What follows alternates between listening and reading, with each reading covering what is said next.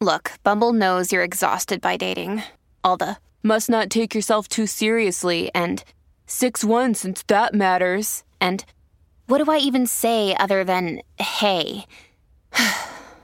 Well, that's why they're introducing an all-new Bumble with exciting features to make compatibility easier, starting the chat better, and dating safer.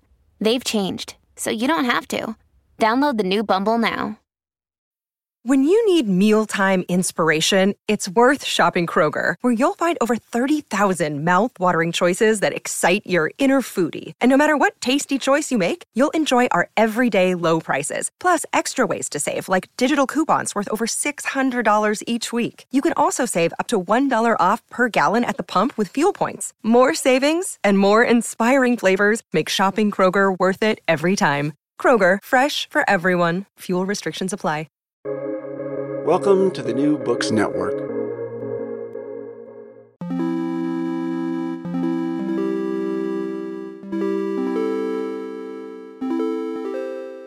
Hello and welcome to New Books Network. I'm Pierre Delancey. A few weeks ago, on a Sunday stroll in my London neighbourhood, I came across a large black billboard displaying the words "Decolonize Everything" in bold lettering. Next to the slogan was the artist-designer's social media handle, which, I imagine, one could follow to understand the meaning of the proposal. Calls to decolonize a variety of disciplines, from literature and language to science and medicine, have gained a lot of attention of late. In the context of the 2020 racial reckoning in the US, the concept of decolonization has become the institution's public response to social pressures. Curricula, practices, knowledges, and histories have all been subject to decolonization. An art school in London has a new institute for decolonizing the arts. There's even a punk music festival called Decolonize Fest. What could decolonization mean in all this context?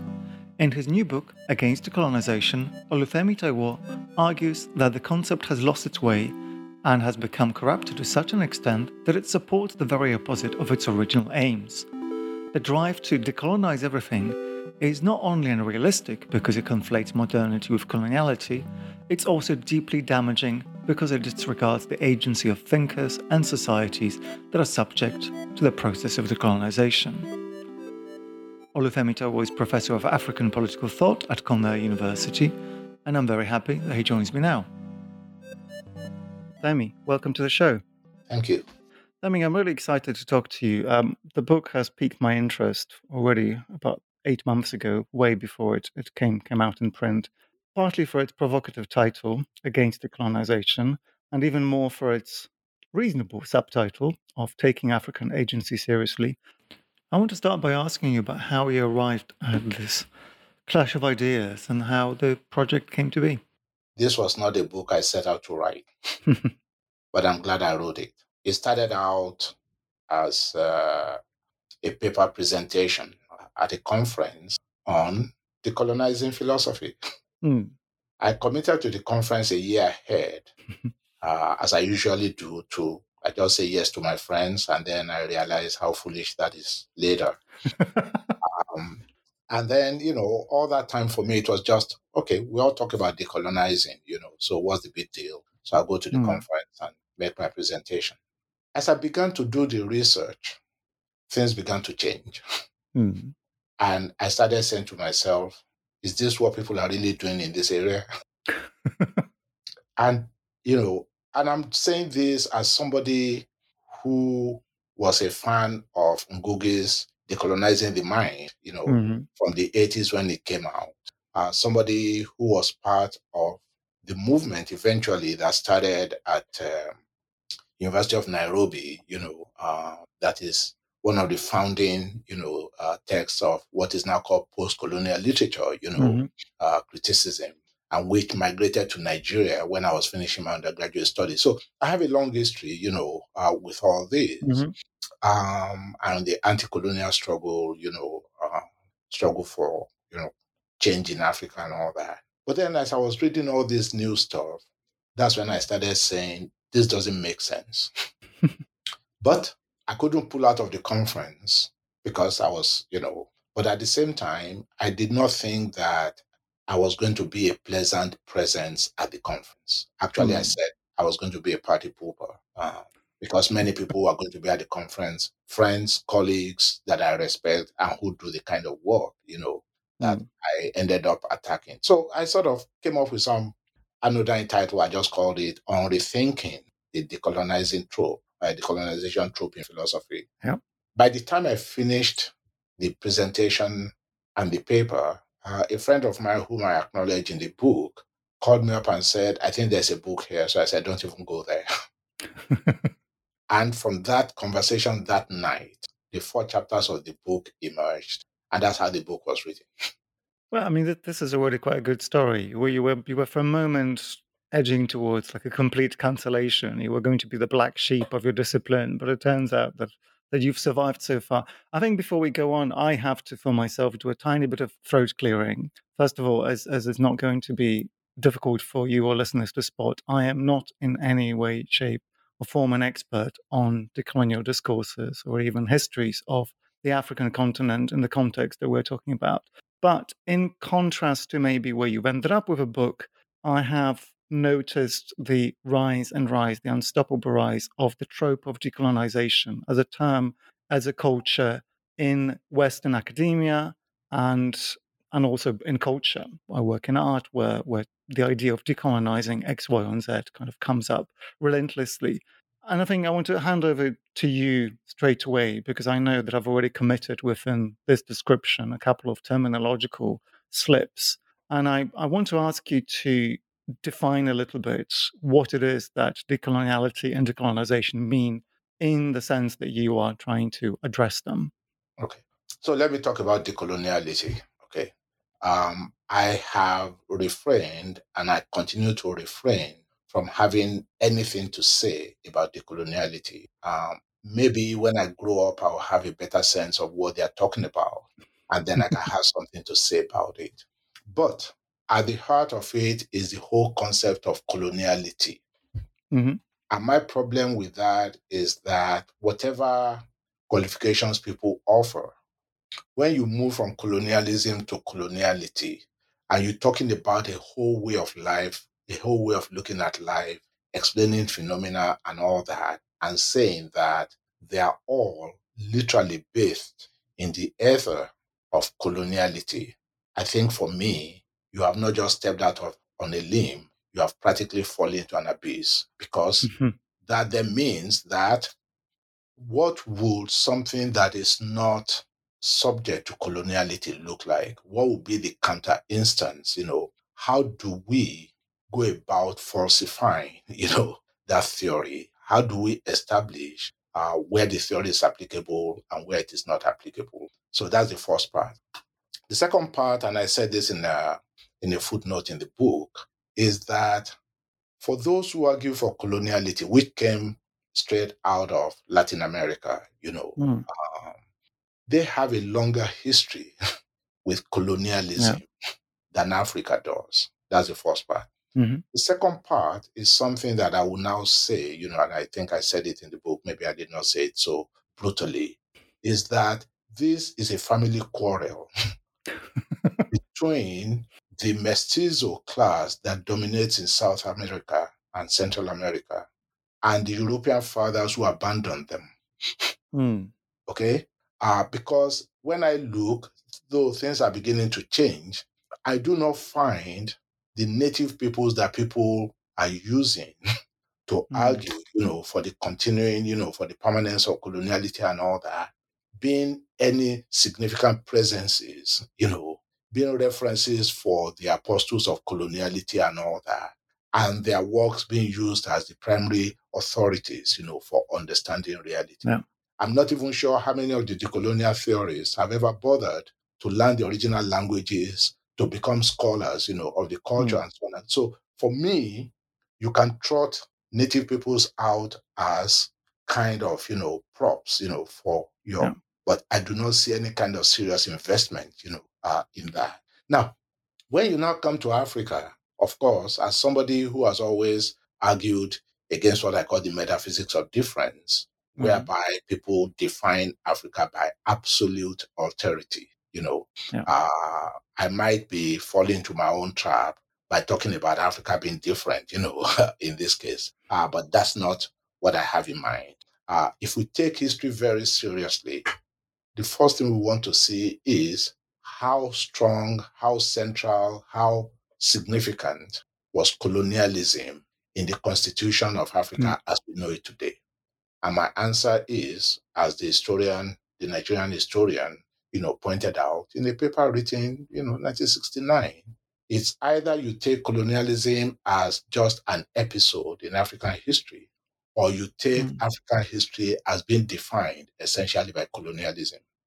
So when people use what I call a bastard periodization in the book, colonialism as the singular pole of periodizing African history, I think that is absolutely unacceptable, because there is no part of Africa, let me put it again, there is no part of Africa where colonialism, and we're talking here now of European, modern European colonialism, those qualifications are very, very important. Yeah. Okay? No part of Africa where modern European colonialism lasted for up to, much less, more than 100 years. No part. And I hope that historians will come out to challenge that claim, and show that I don't know what I'm talking about. Okay. And if that is the case, then we have to ask the question, how brittle were African societies and civilizations and cultures that something that was there for just 100 years practically turned their world upside down in such a way that we can no longer talk about anything there without some reference, direct or indirect, to colonialism. That doesn't make sense, and I don't think it can be supported by the materials available. That's my point. That's a very strong formulation. I'm pretty sure that you've encountered proponents of mainstream decolonial discourse that, as short as this 100 years has been, it has been brutal in completely rewriting the lots and the futures of African societies.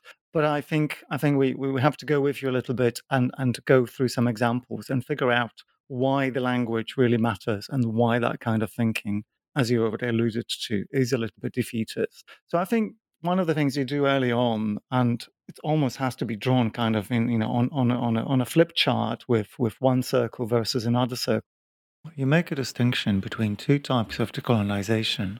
One of them has number one, the other one has number two, simply to draw a distinction between the different phases of the decolonial project that starts with the achievement of autonomy, the gaining of independence by successive societies and states in Africa. And the second one, decolonization 2, goes on to essentially run against windmills, as you end up seeing it. Right, to continues to go on with the process of decolonization long past independence. So I want to ask you to talk a little bit about how you see the concepts of decolonization and the aims of decolonization that start, in your estimation, with perfectly well-formed and consistent project from thinkers like Frantz Fanon, but end up in this kind of inconsistent mess that you had just outlined. How is it that we've got to the point where decolonization means something different than it started, and why is that a problem? Okay. The two senses of decolonization that I identified have to do with the original idea of decolonization was about the struggle for independence all over the world, not just in Africa. Again, people forget that colonialism was not something that happened to Africa alone. Vietnam, South Korea, China, Malaysia, Greece, people forget. And I like to remind them. So all across Europe, and that's the reason why I said modern European colonialism. Because, again, part of the tragedy is that people think that colonialism was something that was introduced to Africa by Europe. Okay? Well, there was Byzantine colonialism in North Africa. There was Roman colonialism in North Africa. There was Arab colonialism in North Africa. They were all different kinds of colonialism. So we now have to distinguish between different kinds of colonialism depending on the era that we're looking at. And the colonialism we are looking at was the colonialism that came with the modern age. Okay? And the reason why it becomes very important to be very specific, is that modern colonialism came with a contradiction right at its heart. Yeah. Because the modern age is also the age in which, a government is not legitimate if it has not been consented to by the governed. And when colonialism deigns to rule a people without their consent, by definition, it is illegitimate. And that is something that is applicable in the modern age. Yeah. And we should also not forget various kinds of colonialism that were in Africa before Europe got there. Okay? Different peoples colonized other peoples within the continent. The people that I belong to, had an empire called Oyo. It was a multilingual, multi-ethnic, multinational empire that stretched from the area of present-day Western Nigeria all the way to the borders of modern-day Ghana. Yeah. And people who lived under that control were actually colonies. And this is again part of the problem of language. People come to Africa and say, oh, they were vassal states. Hello? Yeah. Somebody is determining how you are ruled, who you are ruled by, and they set standards of what you need to do in order to remain, without being liquidated and all that. Hello? And in some of the cases, you actually have linguistic colonialism, in all those also. Come to Nigeria, in all those border areas, where Yoruba people lorded it over other people. And people will tell you, I don't speak Yoruba because I want to, but because, it was imposed on me. Yeah. So we do need to take all these distinctions very seriously. So my point is that the original mission of decolonization was to free all those countries so that they can come back, as Cabral put it, to be history makers on their own again, which again is a modern thing, that, subjects should be the authors of their own life scripts. And colonization ended that, pushed people away from autochthonous history making, made them into, subordinates, and their history became an element of the history of their colonizers. And I'm saying that was a very clear thing, the country will become independent, will have its own. In fact, what people want to dismiss, deride as flag independence is the best icon, of that first idea of decolonization. Okay. Now, what happened was that after independence, because what people consider to be the ultimate goal of independence, which is, self-sustaining societies under the control of their own, rulers, not, and so on and so forth, has not happened. People then interpreted that as, oh, well, France is still dominating countries in Africa, Britain is still dominating countries in Africa. Therefore, there was no decolonization. So, and not only that, they then expanded it into how we explain phenomena, such that any ex-colony whose inhabitants, intellectuals, journalists, all of them, find anything worthwhile in the lives or modes of, being of their erstwhile colonizers and decide to keep those, continue to be evidence of colonial mentality. That's when I said, wait a minute. You cannot say because something happened under colonialism, I will now find it again in the post-independence period. Therefore, colonialism is the explanation for its persistence in the post-independence period. Philosophically, that doesn't make any sense because we could have any number of reasons why this has persisted. Inertia may be one. Okay? Yeah. It may be the choice of the people to say, you know what? You have this thing. We saw it, we really like it and we're going to make it our own. Now, why do you want to say that for any oppressed group to find anything in the mode of being of their oppressor outside of the oppressive instruments is a continuation of their oppression? That's what I mean by when you do that, you have practically trashed native agency. Yeah, I mean, that's super clear to me. And frankly, reading your book, I was time and time perplexed as to why a much wider understanding of the problems as you outline them has not permeated certainly Western academia, with its propensity to continue exactly the conversation about decolonization as you have just outlined. But I think to maybe make that clearer, I want to ask you a little bit about the values of this ongoing terrible word, this ongoing vain project of decolonization, the second part of decolonization, and what values you see driving that conviction, and what values you set up for your opposition to the project of ongoing decolonization. Because I think the question of modernity, which comes up in the book time and time again, is super important. And you do take a particular side. You're definitely a proponent of the Enlightenment project. That already makes you a little bit unpopular in 2022, frankly, on any continent. How do we pin readings of values, and how do we infuse this theoretical project, both the one you're critiquing and yours? Let me put it this way. I don't think that the quote-unquote Enlightenment project is as unpopular as people think it is. It is unpopular among intellectuals who think that there's something sexy, about identity, and who, again, do everything they can, literally, to award victory to Europe and America that neither has deserved nor earned. Okay? That's harsh. So when you find right-wing people in Europe and America claiming that other peoples have not contributed anything to civilization, especially Africa, okay? And they then say, where's your Kant, where's your whatever, and all that. And then people here, people in Africa and people here who consider themselves their allies, then say, oh yeah, we didn't have that, so you are right, you do own the Enlightenment. No people own any ideas. Hello? No people own any ideas. 2, ideas do not follow geographical boundaries. Mm-hmm. And as ideas circulate and people come in contact with them, to the extent that they are willing to put in the sweat equity to make those ideas their own, they become co-owners of the ideas.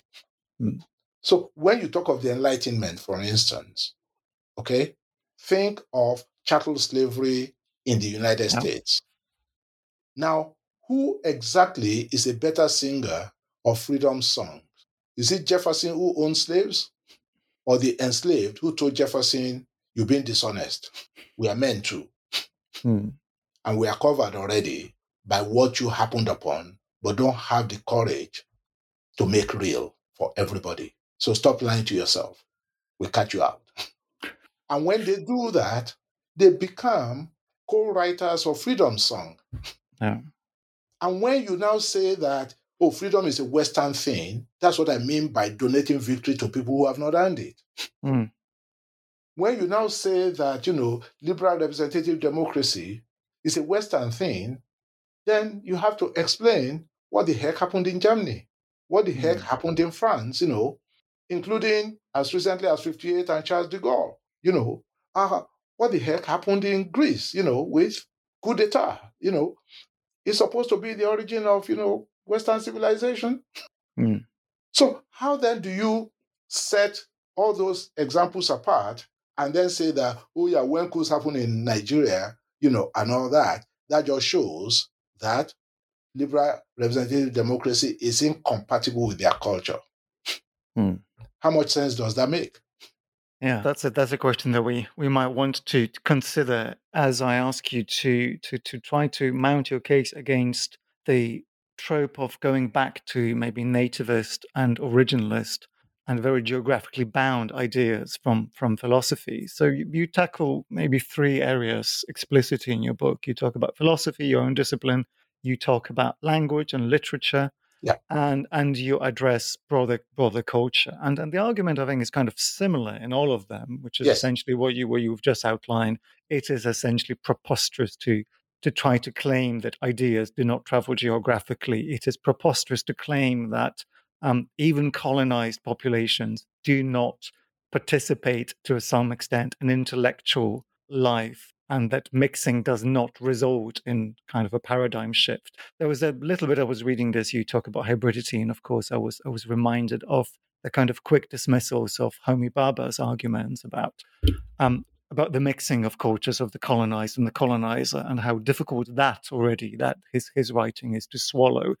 For God forbid, should it suggest that there's something not even positive, but of historical significance that might want to run with in the experience of being colonized. Yeah. And maybe it's important to also stress, even though it should be obvious, that you are in no way in the book an apologist for any of the horrific aspects of colonial oppression, and also you're definitely not a fan of many of the post-colonial conditions on the African continent. Let's look at some detail on some of the ideas proposed by thinkers like Fazi Viredu, who you correspond with in the book quite heavily, and with the way you really argue against the idea of adopting strictly African concepts, and this kind of idea that if we only could go back 200, 300 years, we'd be able to reconstruct African philosophy that is somehow perfectly well formed to deal with African questions and problems, and would be completely free from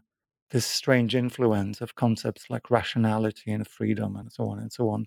So why is it not useful in an African context to stick to African concepts? That's assuming there is such a beast called African concept. I'm slightly pinching myself as I'm saying this, but go with it. Yeah, no. It doesn't make any sense. What do African concepts look like? I'll give you an example of other work that I have done, that addresses this. Everybody talks about African traditional religion. Mm-hmm. And I wrote a paper several years ago where I said that concept does not make any sense. Why? A religion is a religion is a religion. So if you find an empirical analog of what we refer to by the concept of religion in Africa, what you can say is it's an African religion. And if you want to talk about, autochthonous, African religions, then you find their roots right there. But you can also have indigenous African religions that are not original to the place, but have become indigenized over time. Christianity and Islam will be very good examples, of those. So when people then talk about, African traditional religion, they are looking for some kind of African concept. And what they end up doing is a mishmash of different traditions and cultures across the continent. And then I tell people, I said, I'm sorry, Yoruba religion is unlike other religious traditions that I know. So if you are not going to panel-beat all of them into some kind of dubious uniformity, in fact, Yoruba religion is more like Greek religion. Do you know how much those two are alike without any evidence of their having touched one another over time? If you took out all the Greeks and gods and goddesses and you substituted Yoruba gods and goddesses, you don't need to change anything.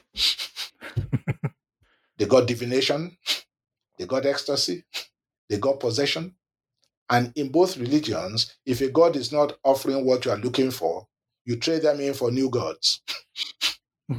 So when did you then allow yourself to be goaded into thinking that the Abrahamic religions dominated by monotheism, which are the anomalies in the history of religions in the world, and they continue to be the anomalies, then become your standard, and you then trying to find a way to say that, African traditional religion is like Christianity. We also have one supreme God.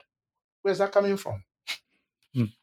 I mean, you almost make it sound like there's a case for actually thinking about the Enlightenment and the universalism that it brought. So, your historical example that predates European colonialism is bizarrely Enlightenment in its form. But let's maybe steelman the argument of the proponents of the continued need for decolonization, because it's a project that's clearly attractive to thinkers all over the world, and ideas of decolonizations have been applied in both detail and in general terms, time and time again. So, but ignoring this kind of free for all, what is it that you see the thinkers who critique are trying to achieve with the ideas of decolonizing, well, we were talking about African philosophy, what would be the possible best outcome, in their view, of having decolonized African thought? Honestly, as I said in the book, I do not see any redeeming dimension to the decolonization discourse, period.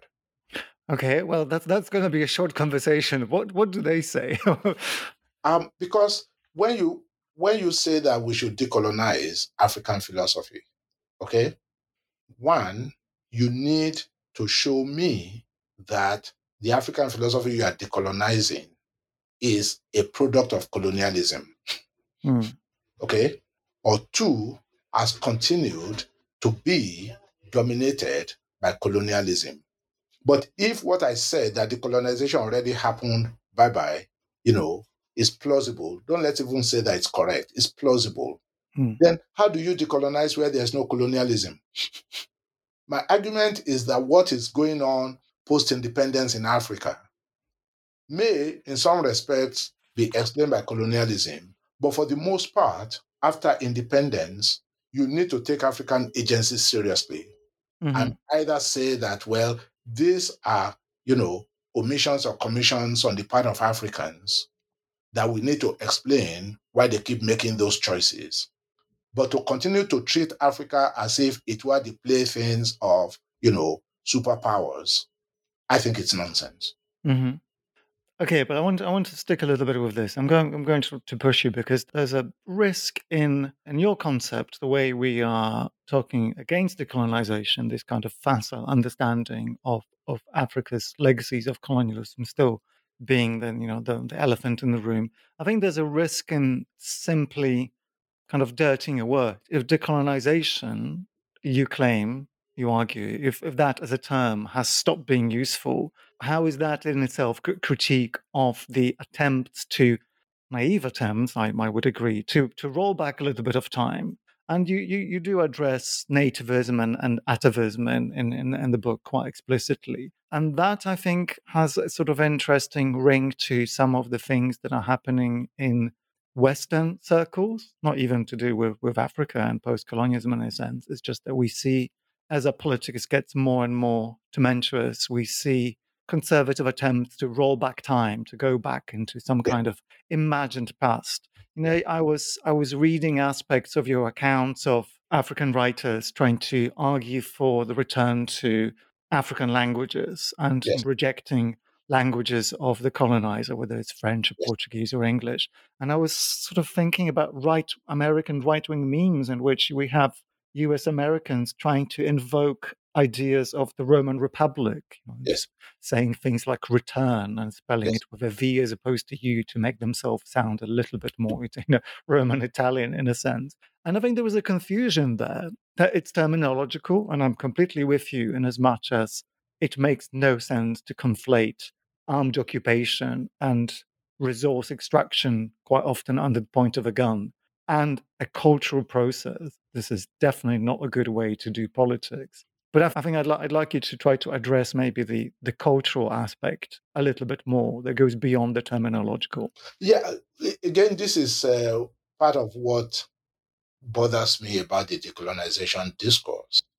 And that is that once people buy into what Fanon called the make-believe world of colonialism, whereby, you have colonizers on one side, you have colonized on the other side, and near the twain shall meet, okay?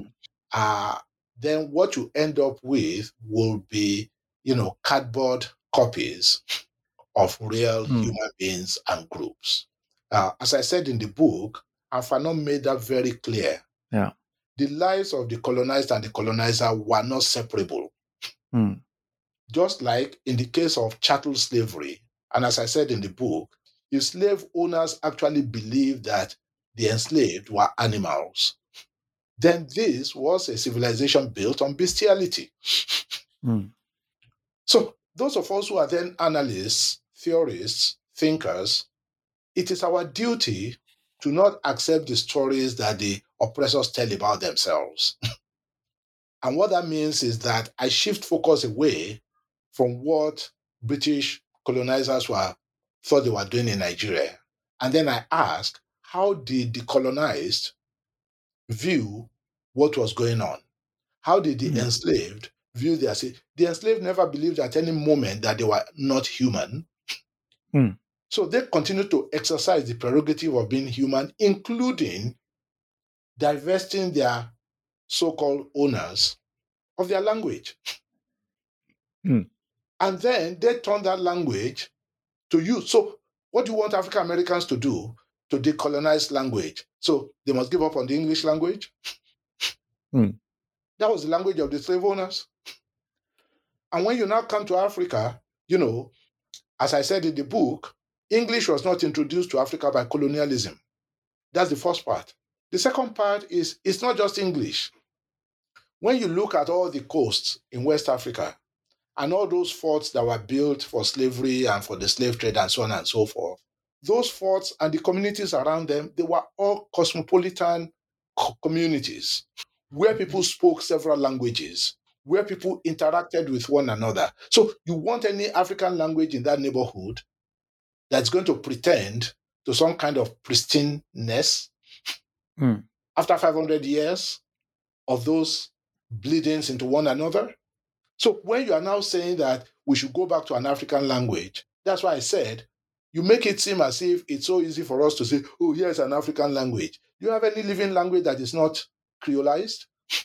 Welcome to English. And as I like to joke with my students, I hope Indians wake up one day and say to the English, we want my calico back, we want all those that you have now incorporated into. So why is it okay for the English to make their own, whatever they find anywhere, and it's not okay for the Yoruba to do exactly the same thing? Well, there's no good answer to that, but you do run a good critique of the promises of the own language discourse, and you take issue with Ngugi wa Thiong'o, who's one of the theorists of adoption of African or readoption of African languages. And maybe rather than run through the argument again, I might ask you about your experience of writing in English. And forgive me if I'm going to exoticize you a little bit, but I would like to think a little bit about your position in forming this argument as someone who has been active in academia both in Nigeria and now in the US. So there's this kind of duality which you point to in the book time and time again in the experience of anyone who grows up speaking more than one language, or frankly, growing up with one language is already legitimate enough under any circumstances. But I want to think a little bit about how your experience of making these arguments from both inside and outside, how that might have shaped the argument itself and your position. As much as possible, actually, I did not exactly start from where I am sitting personally. I mean, I told that story just to show that, look, I understand what the issues are with people who find that. And this is why it gets biographical. My education in Nigeria did not exclude Yoruba. In fact, it was part of my education. And this is again the part that people miss when they panel beat Africa into one, flat, whatever, picture they want to paint. In fact, there is more now that it's been done by people I consider airheads, who think that their children will not do well if they speak their original languages and all that. When I was growing up, that was not an issue. Yes, we were punished in school so that we'll get the proper diction for English and so on and so on. We were discouraged from using, our Yoruba language, but we were studying Yoruba, as a subject. We were reading Yoruba literature, So for my generation, who paid attention and all that, if you wish to, you could be effectively bilingual, as I am. And you look at somebody like Wole Soyinka, who did not even have the benefit of, I think, studying Yoruba, during the colonial period and so on and so forth. But his Yoruba continues to inflect his writing in English. And that's why I said in the book, you are not going to mistake Wole Soyinka for Harold Pinter. They both write in English, but Harold Pinter does not write Soyinka English. Yeah. and Soyinka does not write Haro-Pinter English, that says something about whether or not it's possible for anyone to domesticate a language and literally put their spin on it. Indian English, Australian, English, Canadian English. So this is the kind of complexity that people elide when they now talk about, how and how does a language become colonial? A language that has freedom in it, a language that says it's unacceptable for one group to lord it over another without the other group's consent. That's a language that lends itself to those over whom it's been lauded to say, hey, wait a minute, we found this. What you're doing is wrong. So justify yourself to us. At that point, can the ruler continue to say that, oh, by the way, give me my English back because that's not your language? No. So people claim it and then use it to fight those who use it to justify their So all those who might want to read my book as there's something positive about colonialism, heck no, there's nothing positive about it. I already wrote that in a previous book. But some of those artifacts are not owned by colonialism.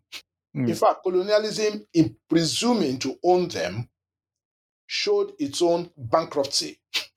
Yeah, that is definitely a logical misstep. But if I wanted to pay some attention to the argument of the proponents of ongoing decoloniality, they would probably argue that there are aspects of language of colonial languages, as they would term them, that simply make it impossible to discuss certain issues. I mean, that we see this constantly within the West, for instance. Like, we must invent new languages to be able to critique capitalism. We must invent new language so that neo-colonialism, which apparently a bit like neoliberalism and capitalism, are these kind of blanket terms. But I'm sort of laughing at this because I want to ask you for your proposal for extending, or rather building, critiques from the perspective of agency of the current condition that, of course, is not uniform, but more or less has the African continent in its grip. And that in one point in the book, you concede that it might be neocoloniality, which I think might be worth stressing is not exactly the same thing as legacies of colonialism, because for one, it's different states that seem to have different oppressors, if we were going to call them oppressors, are active on the continent. It's definitely not as though as the British Empire and the Belgians continue to exploit X or Y. But I think my broader question is just to do with how we move from the slightly bankrupt and ineffective project of decolonization into a productive version of it. Because I think it would be so tempting to go with you and say, oh, we must move on. All of these discourses are completely irrelevant. But unfortunately, the reality of neocolonialism and under its various guises, which don't always even need to have the colonial aspect to them, but there must be a relationship. Or are you proposing the relationship is now so far removed that we need to operate under completely different terminology? Remember, in the book, I revisited the idea of neocolonialism. And I actually revised the idea of neocolonialism presented by Kwame Nkrumah.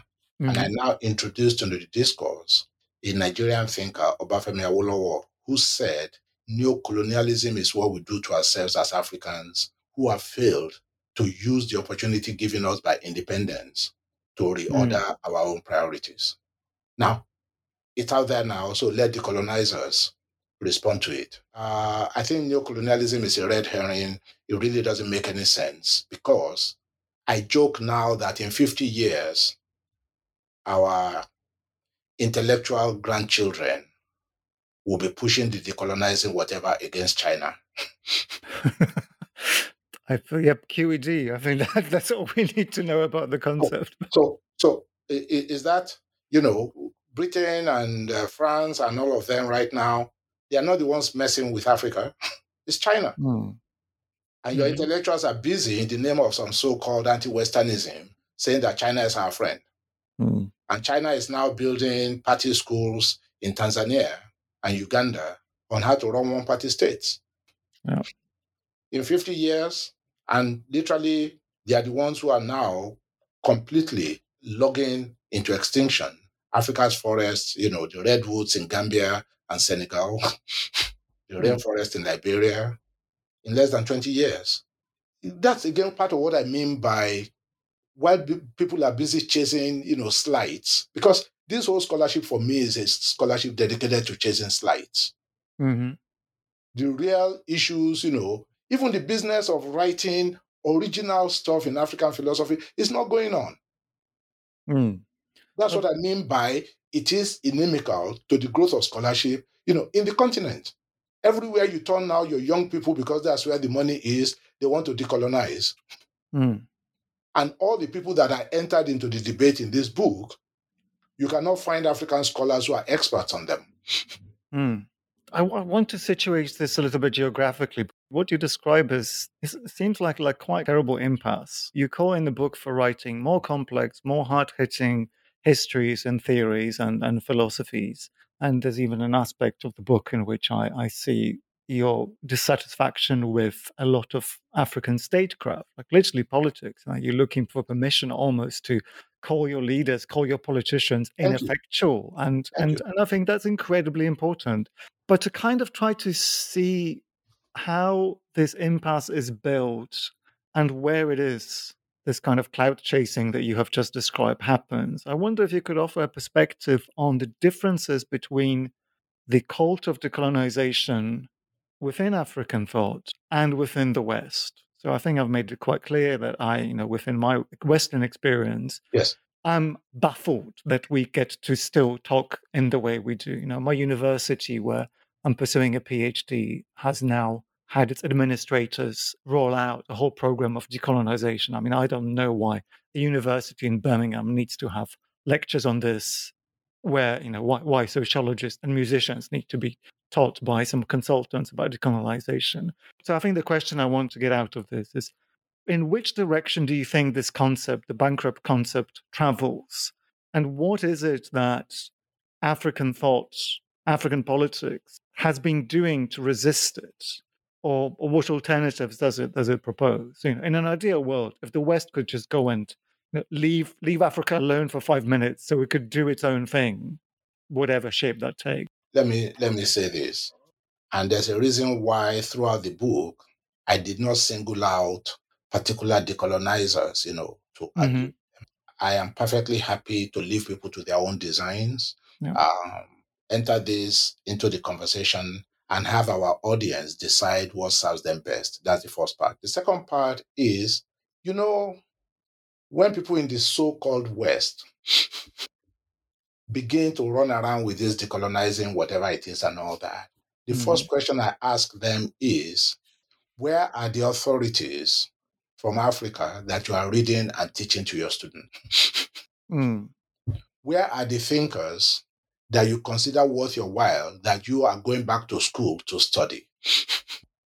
So that you can expand your own repertoire, of materials. So what you end up with is a kind of tokenization, but more importantly, a kind of self-flagellation, that just says, oh, beat me up a little bit more, I'm really accounting for what my people did to you. And which again, for me, as I tell people here in the United States, if as a white person, you need to gape, to gawk at my pain to know that there's something wrong with anti-Black racism, you got a problem.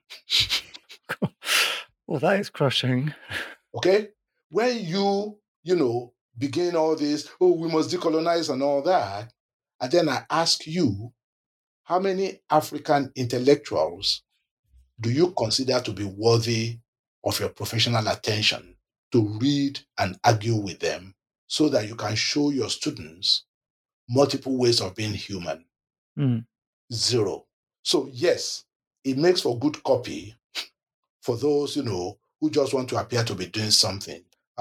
2 years ago, it got me to the point where I wrote an op-ed for the student paper here that I called, Don't Stand With Me, Stand in Your Lane and Do the Right Thing. And doing the right thing means that you take African agencies seriously and you don't turn Africa into a continent of pathologies where the only thing you are interested in is in going there to dig latrines to serve your conscience. Hmm. So please take Africa as an intellectual project. And don't just read those in your echo chamber, where you are all just going on about colonialism. Please start taking very seriously the 1,000 plus years of Yoruba history and culture. Mm. Please go out and learn African languages and not write all this BS about how, there's something in Akan, it's very similar to this in Luganda. How much of those languages do you know for you to even know that any word is similar to any word in the other language? How do you do comparison when you don't have two pieces?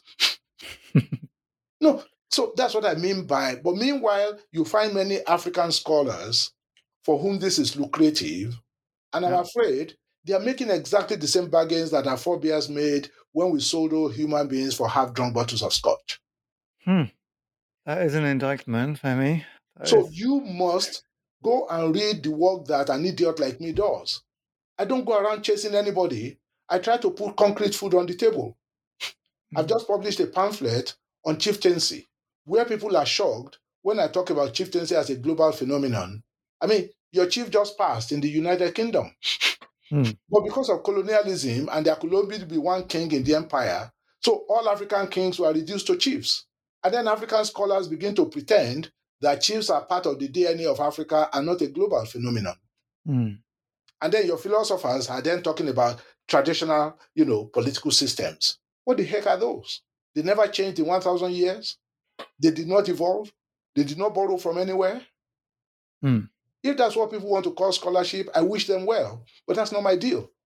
Look, I want to push on this a little bit, because on the success of this proposal, a lot writes, like whether your assault on this blindness has been worth it really will be determined on whether it inspires a little bit scholars, frankly, anywhere in the world to work a little bit harder. And I completely echo your call to do history, to do philosophy in its context with due attention to the uncomfortable outcomes. And I, of course, completely see the kind of Manichaean turn to make the African continent oppressed and the white man bad is really serving absolutely no one. But I think I'm interested also in the end on some kind of epistemic approach that allows us to really see where the investment in thought and in research and in scholarship would be most productive in overcoming those limitations. I mean, earlier on, we maybe could have talked a little bit about the kind of epistemic conversation. You introduced me to a new term, which frankly would be super useful in my own research, of epistemicide, this idea that colonialism went and brought all sorts of indigenous knowledges into the ground and all sorts of knowledge is lost, which of course is difficult to argue against on one side, but the undoing of it, as we are seeing now, is equally destructive. I see one after another university department in the West being started with the idea of, the way I see it, of just capturing indigenous knowledges and locking them away in Western universities. So I'm kind of going to repeat the question a little bit. Where does this heavy task that you're pointing us to lie? Who is well positioned, to take a step away from decolonization and to? God, I'm kind of, I'm already frustrated by the language. But if we were to do the work to repeat this tiresome term, where is that work best done? Let me put it this way. Institutions have been taken over by the decolonization hordes. But people like me, my work is with my students, undergraduate and graduate, and whoever else is willing to get on the path of doing substantive work rather than going around excoriating people. I have a student right now, and I'm absolutely proud to, talk about his work everywhere. People always think that, now, quote unquote, modern science came with colonialism to Africa. He's writing a dissertation where he's showing that, yes, people have been talking about modern science in Africa before colonialism, and not just in, quote unquote, sub-Saharan Africa. Again, another one of those, crazy typologies that people embrace, which are completely meaningless when you think about it. So it's actually comparing two thinkers, one from Sierra Leone, one from Egypt, both working in the early to mid 19th century, talking about modern science. Those are the kinds of work that I am interested in. If somebody wants to work on the philosophical foundations of indigenous modes of governance, you've got to be very specific. And if you're going to be comparing, you've got to show me that you are as, well read in the two areas that you want to be comparing. So this business of homogenizing Africa, and jumping in one sentence from Accra to Nairobi and then to South Africa because all Africans are the same, that for me is not scholarship. I'm sorry. If people are doing it, I wish them well. So what I'm saying essentially is this will be the work of individuals and some of us who get into groups where we are actually pushing these boundaries and trying to put out the kind of work that we think should reflect this. And I'm not going to begrudge the good fortune of those who do it otherwise. As I said, our audience is out there and the audience will decide who serves them. That's really my point. Well, I'm just going to point out that you do actually engage with named thinkers and named writings in the book. So what I mean by that is by way of recommendation. It's not just a empty argument that we are doing. Thank you. All these schools in the UK, in the United States, and so on and so forth, I don't have anything to say to people. I'm not going to be part of those discussions. I'm never part of those conversations. And as I'd love to tell my friends, I wish them well. But if a young person who wants to go to graduate school and all that, and then they approach me, and then once they tell me, I want to decolonize, I tell them, I don't think I'm your teacher. I do that routinely now. Anybody who wants to do decolonizing, I cannot sign on to train them. Well, that's certainly fair enough, but I think we need to do justice to the book and let you end our conversation with a success story or two. When I said that it's only among quote-unquote intellectuals that the Enlightenment Project is not popular, everywhere in the world right now, you find, and that's why I mentioned those examples, especially in the final chapter of the book. In Thailand, young people are on the way to getting rid of the monarchy or getting it to become constitutional based on exactly the same precepts that people want to dismiss as, colonialism inflected, enlightenment, whatever. They said to the king, you don't own this place, we do. Okay? And we want to be able to pick our own government, not you. Those are all elements of the modern age. The kids in Hong Kong, those are the most relevant to us because all those rights that people in Hong Kong are now dying to protect were not there while colonialism lasted. And then on the eve of Hong Kong being handed back to China, just as Britain did in all its colonies in Africa, they gave them a constitution with Bill of Rights. And the people in Hong Kong have only had so many years, and they said, guess what? We love this. And China says you cannot have that, and they are dying to protect those things. If this is so colonial, so why do people in Hong Kong want to die to protect them? That is the evidence you need that these are human inheritances. They are not owned by any people. And if a people consider that this will give us a life that is better than the one we were previously under, we're going to die for them. And you find that going on now all across Africa. Everybody is trying to put what I call the empirical version of the modern state, a state that answers to its people. Governments that are chartered, by the citizens. And a respect for the inviolate dignity of every human, regardless of race, class, ethnicity, nation, religion. Those are universal categories, So my point is that the decolonization trope cannot even allow people to see all these parallels across the world because Africa has been put in a box of difference. And we have to oppose colonialism. Yeah, it's a paradox. I mean, one of the things you bring up in a book, just in passing, is the economic success of Korea, for instance. And of course, Korea's economic success is pretty directly linked to its colonization. maybe I can ask you to address a little bit your reflection on your learnings from the Caribbean. So you very optimistically you Yes. end the book with a reflection of being Black and modern in the Caribbean. Yes. Again, we're comparing apples to oranges in many ways. Africa and the Caribbean are not the same place, but you have something to look forward to. What do you forward mean I'm comparing apples to oranges? I'm joking. I mean, I'm going in the exactly, diversity.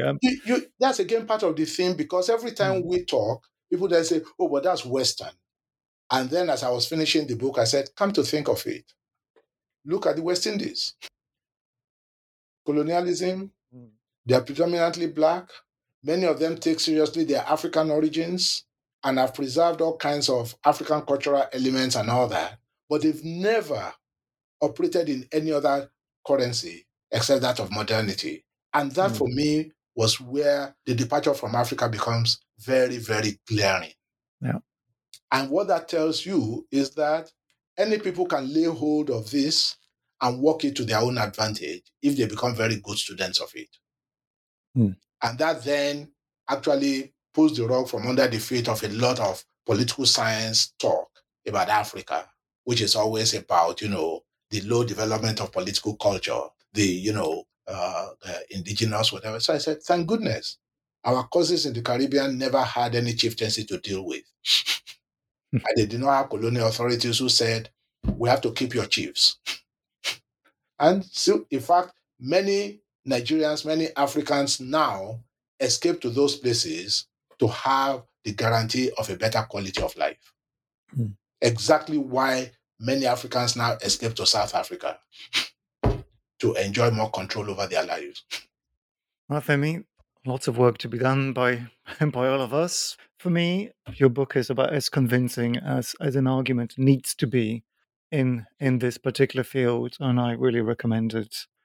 Thank you so much. Thank you for joining me. Thank you very much. It's been nice talking with you, Pierre. Thank you so much.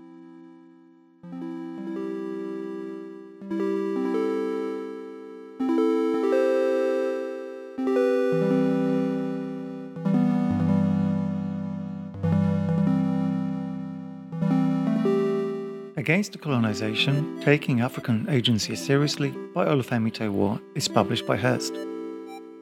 I'm Pierre Delancey, and the editor is Marshall Poe. Thanks for listening, and join us next time.